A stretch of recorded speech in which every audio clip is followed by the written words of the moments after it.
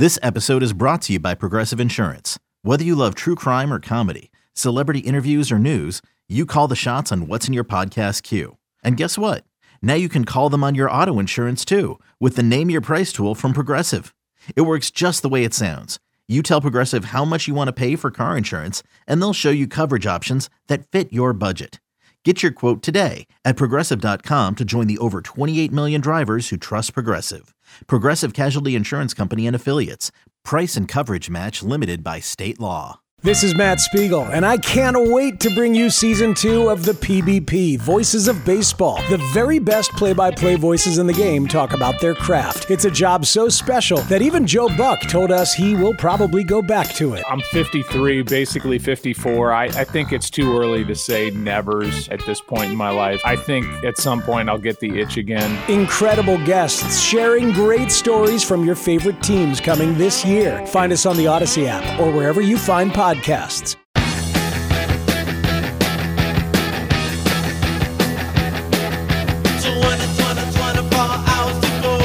right, here we are. We're back on a Monday morning. Flelo on the Fan for another 15 minutes or so. You got Boomer and Jerry coming up top of the hour to get your work week started if you're even working this week. A lot of people on vacation, of course. Final weekend of summer unofficially, but we all know post-Labor Day is basically, we get Memorial Day to Labor Day. That's pretty much as it stands. So I was going to do some... Oh, Eddie, we're up there. What was that? Jeez. No, I'm kidding. Quick fade. Yeah, that was a... that was the stop button. I think that there. might have been an Eddie's going to the bathroom this segment. Okay, there you go. Very good. All right. Very good, sir. Yeah, so I want to do a little football, but I know you're itching to talk Jastrzemski wedding from Friday night out there on Long Island. I mean, I would say this, McMonagle was asking me this morning, anything notable, anyone kind of get out of line? And I was like, no, not really. I thought everyone handled themselves pretty well. I mean, it was a beautiful wedding. The place was gorgeous. Cocktail hour was chock full of all different cuisines. I thought the band was outstanding. I mean, it was really... man down. And I knew they were going to be great because I went out with JJ and Kate and so my you got a wife little last sneak month. preview. We saw them down the Jersey Okay. Shore. So right. I knew they were going to be good, but they were, just as fantastic as they were back in early July. I was blown Tremendous away. wedding across the board. The food, everything. Nothing I could even say that's controversial. I mean, No, outside of Beningo there were wearing some people white, who maybe that's had, about it. which I mean, online. I saw it and I clocked it. I'm like, whatever. It's Joe, yeah. I also thought like the not wearing white. I never seen a man wear. I always thought that was like for other women. You can't upstage you're probably your bride right about wearing that. white. But when it does stand out. And I'll say this, having nothing to do with the bride or that rule about weddings, Joe definitely pulled it off. I thought he looked fabulous. I said it to him. I was like, I love it looks great. And he did look great. And then it didn't hit me until social media when the picture posted of all of us. People were annoyed. I'm getting a notification every 3 minutes of somebody crushing Joe for wearing all white at the wedding. I'm like, I thought he looked really good. And it wasn't even a suit. It was white slacks. He found the blazer separate. And then he got these brand spanking, I think they were Vans, these white sneakers that I'm telling you did not have a mark on them. Like they were like brand new out of the box, fresh white. Yeah. like, but not even a scuff, nothing, like perfect. And yeah, he rocked it. No, he looked tremendous, and nobody, definitely from the fan end, nobody out of line, nobody had too much to drink. And we were all still, not all, but most, especially the younger fan guys, we were all there till pretty close to the very end. I know I was at the end of the after party, and pretty much everyone was there up until like those last 10 minutes. Yeah, I mean, I was looking for the shuttle back to the hotel, which we ended up avoiding, and we got a ride with the great James Ward, formerly of WFAN, CBS Sports Radio, now an SNY guy. He had rented a car, nice enough to drive myself and my wife back to the hotel just a few minutes away. But, yeah, I mean, the cigars were lit outside for the after party, and all was well. A lot of laughs, a lot of good times. I mean, really not a bad thing I can say about everybody had an outstanding night. I know JJ and Kate, I talked to him afterwards. They had the night that you would hope it would live up to all their expectations. Everybody just had a great time at the wedding. I mean, both of their parents rocked it. I mean, Walt, Kate's dad, in the top hat, he looked absolutely outstanding. Speeches were good. There were a lot of them, but both they were good. speeches, JJ's dad, Kate's dad, they both knocked it out of the park. If I had to nitpick one thing, now we were the table I was at was in the corner, basically adjacent to the band. Now they had, and then I was between you guys in the corner and the band. It was a large wedding. They had like over 300 people, to the point where the room, they really had to get creative with some of the table placements. But what I was going to say is the the centerpieces, while massive and impressive and gorgeous and all, were so big that sitting in the corner, like I couldn't even see the people across the table from me, no less what was going on out on the dance floor with speeches or father-daughter dance or, mother and son dance. Had to stand up and move to the side. So the centerpieces, while they were impressive, it was almost like buying an obstructed view seat to see a baseball game. No, they were big and they were glass. So the person directly across from me was the great Russell Mathis, who, of course, did the overnights for like 9-10 years before I did. So every time I'm looking through it, Russell, and at first, of course, I don't recognize him because he doesn't have a hat on. And every single day I worked with him here for all those years. Bulls hat, wore Cowboys hat, Mets hat sometimes. Yep. So, and a lot of people you got this on Twitter, I'm sure you saw. People thought he was Sal because they both have like the similar. But now I didn't really. I don't think that. But when I'm looking at the picture, if you know what Sal's looking like, and if you're just kind of skimming the picture, I get why people can think that. But as I'm looking at him through the centerpieces, it's glass. It looks like he has 3 heads. But I made sure I got to my table early on. I took the seat like kind of against the wall, so I wasn't looking at the wall, and then I'm looking out into everybody else so I can see the band, the dance floor. I got myself a good view of everything. But you're right, the centerpiece is beautiful, but they were very, very large. They were. Roman behind Yeah. What up, y'all? It's your boy Danny Green, 3-time NBA champ. You either rooted for me or rooted against me. Join myself and my co-host Harrison Sanford on the Inside the Green Room podcast. It's a podcast that brings you never-before-told tales from the locker room to candid interviews with basketball legends to breakdowns of what's happening in the NBA right now. Whether you're a diehard fan or casual about your hoops, this podcast brings you the game like never before. Follow Inside the Green Room on the Odyssey app or wherever you get your podcasts. Pretty much what happened. And listen, we didn't roll on the audio for JJ's end of the night speech, right? No, I did video it, but the problem was we were laughing so hard over top of it that you really just hear our laughter. But yeah, he did grab the mic at the very end as the band was signing off, impromptu, no, nothing prepared, no notes, and it was there was an abrupt end. It was a typical JJ, and it's funny because I had been waiting.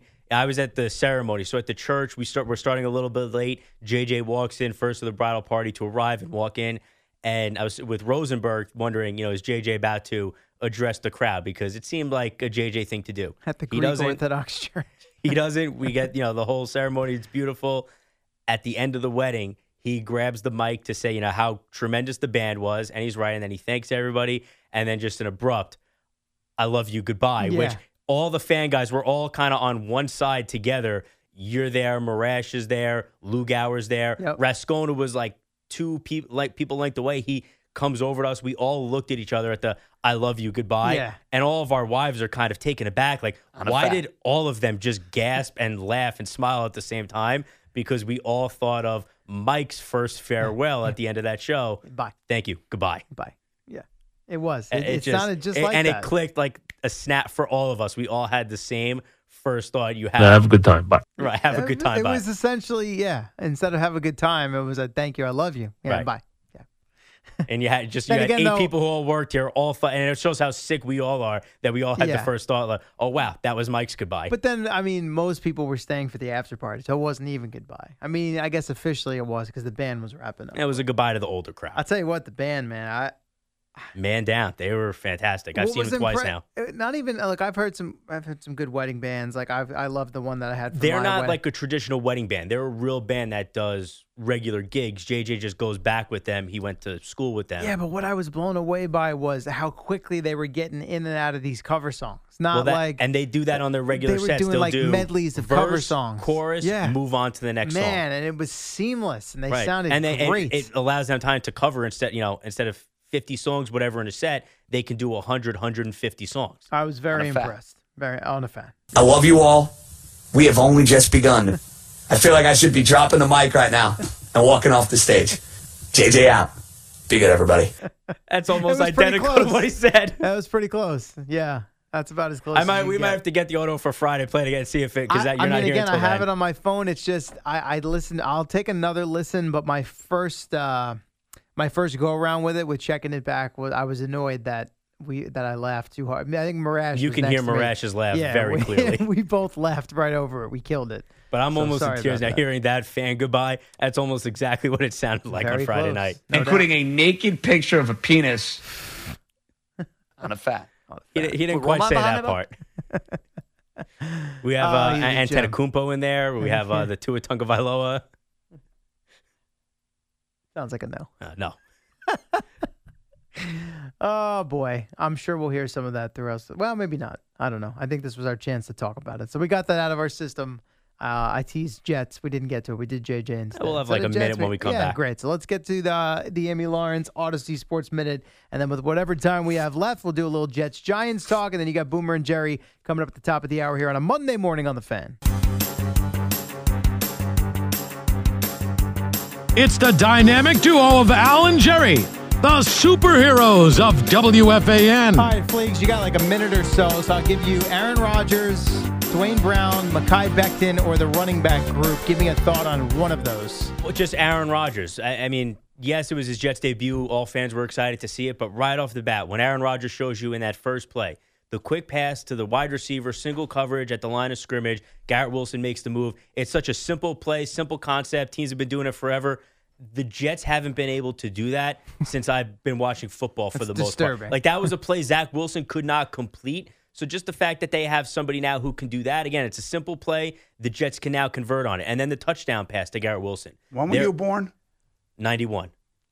93, we did some things like that. Well, that I saw. For So a little maybe while. you did. I'm sure you did. I was not really watching football back in those days. Comprehended. The first Jets quarterback I remember is Vinny. So, and again, I'm sure the Jets they've had some decent quarterbacks, but I'm thinking back to last year with Zach Wilson when he could not complete that pass. And Aaron Rodgers did a thing of beauty, and then the touchdown pass to Garrett Wilson. You hear afterwards, they check out of a run play because Connor McGovern saw something. McGovern, a guy that Jets fans love to pile on. He recognizes something, they change the play, and then Aaron Rodgers makes a throw that not very many people living can make. Basically, couldn't have walked it out there to him any better, right? Oh, Boomer doesn't like that. He's not that impressed. Against the Giant backups. There goes my open. Listen, I don't even care it's the backups. It's a perfect throw. Who cares who's on the field? All right, well, hopefully there'll be a lot more of them on the way here, beginning in about 2 weeks or so. So Dwayne Brown will get back on the practice field. Becton's your right tackle. I'll give you that. Good for Mekhi Becton. Yeah. Guy seems to have worked hard to get He this. did what they asked him to do, and Rodgers spoke glowingly of him after Sal made that announcement, so that's all good. And I'm curious to see this running back group, right? Because Breece Hall and Dalvin Cook really haven't gotten any reps as far as game reps go. WFAN FM, WFAN FM HD1, New York. Always live on the free Odyssey app.